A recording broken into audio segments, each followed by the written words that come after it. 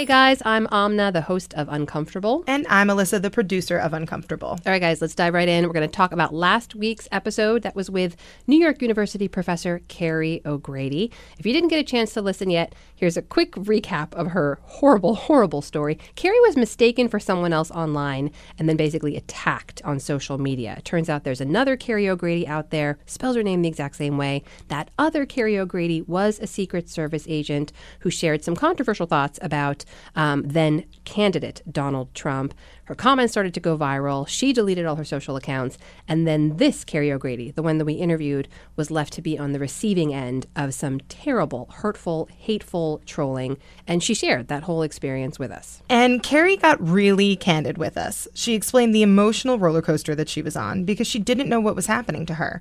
When she first started seeing the tweets and the posts directed at her saying, she should lose her job, she doesn't deserve to have a career or family, it's pretty crazy, the stuff that she was receiving. Terrible stuff being said to her by complete strangers. And it's also, keep in mind, the very first day of classes. As we mentioned, she teaches at NYU. And so here she was meeting all her new students for the first time. Of course, they're all Googling her because you always Google your professors. And they're seeing all these things. So she had to address that with them to try to sort out what was happening online and make sure they knew that this wasn't her that people were talking about. And the irony here doesn't go unnoticed, right, Amna? I mean, she's a public relations professor finding herself at the center of a PR nightmare. What are the chances? I will say, she did say because of her experience and because of what she knows professionally, she knew what to do. So she leapt right into action and she kind of launched a coordinated response. And she actually answered each of her trolls one by one. And a lot of people felt differently about that.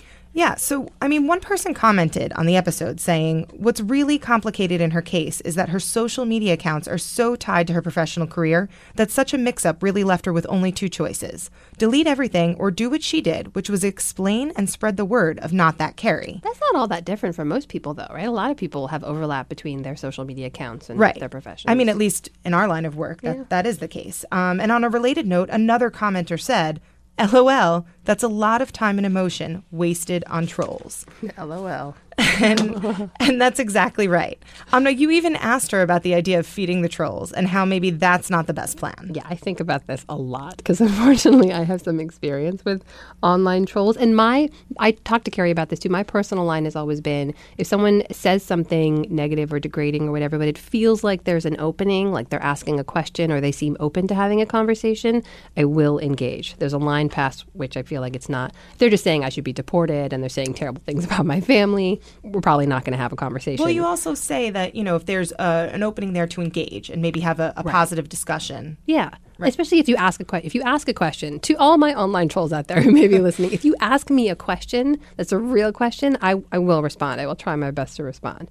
But it felt really important for Carrie, for everyone, to make clear to everyone, not just in her personal circles, but professional as well, that they had the wrong person. And so she talks about all of that in great detail. And the last point we'll make on this, in case you're wondering, we did talk about the president, who is not shy about using Twitter. We talked about the impact it can have on the rest of the country when the highest office in the land is using that platform to call people names and issue veiled threats and just fire off messages in immediate response to whatever, to shows he's watching or conversations he's having. And Carrie, answered very diplomatically from a professional standpoint, basically saying that leaders set examples in how they use the platform and that she's not sure that the way the president is using Twitter is, quote, the best example of how it can be used, which she thinks it should be to disseminate information in an easy and communal way.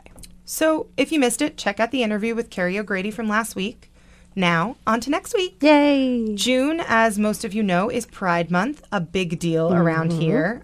So in honor of Pride Month, we invited Elsie Granderson on the show, our colleague here at ABC, or you might have seen him on ESPN, or heard him on ESPN Radio, or even read his work at The Undefeated, or have seen his very popular TED Talk. Elsie is everywhere, and it's so well-deserved. We were so glad to connect with him when we were out in Los Angeles. He is a busy, busy man. It was hard to get on his calendar, but we did. And we finally got a chance to talk about his incredible life story, which he's shared in bits and pieces before, but never really this comprehensively. And it's incredible stuff. It's the stuff of legends. If you know LZ and his work and his life, you know what an important voice he has, not just from covering sports as a gay black male, as a child of Detroit, as a father to a son, but also in his political work and writing, where he's never, ever shied away from speaking truth to power. And LZ actually shared with us some really powerful stories from his childhood, which was not an easy one by any stretch, about his family, what it was like to be in the closet, and what it was like to come out after college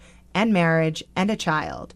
One of those moments that really stuck with me, though, was as you guys were talking, Amna, you asked LZ what it was like to spend all of those years hiding from everyone who he really was. And here's a clip. What was that like to carry that around? I mean, on a day-to-day basis? Oh, it's really easy. All you have to do is just imagine that you're drowning. And then, yeah, that's about it. I think drowning is a good sort of way to imagine what it's like. And you can see the air, and you could paddle as fast as you can, but you have this albatross around you that's holding you down. And you just feel like you can't fully breathe. You can't be yourself. And that was certainly the case for me. I'm so happy to see young people come out and, as early as junior high. Yeah. And people are going, oh, you're so young. It's like, oh, please. You have an idea of who you have a crush on when you're in junior high. Yeah. It's like we're aware. They're just free to express it. And that's beautiful. So that's a clip from our interview with LZ Granderson on the next episode of Uncomfortable. If you want to hear that full conversation, subscribe to the show on Apple Podcasts, Google Play Music, or Stitcher, or you can also now stream Uncomfortable on Spotify.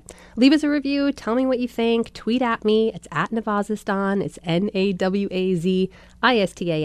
Tell me any of your future guest or show ideas. I do want to hear them. And finally, before we go, a quick programming note. Tomorrow, Season 2 of our colleague Robin Roberts' podcast, Everybody's Got Something, launches. That's tomorrow. Her premiere guest is Gabourey Sidibe.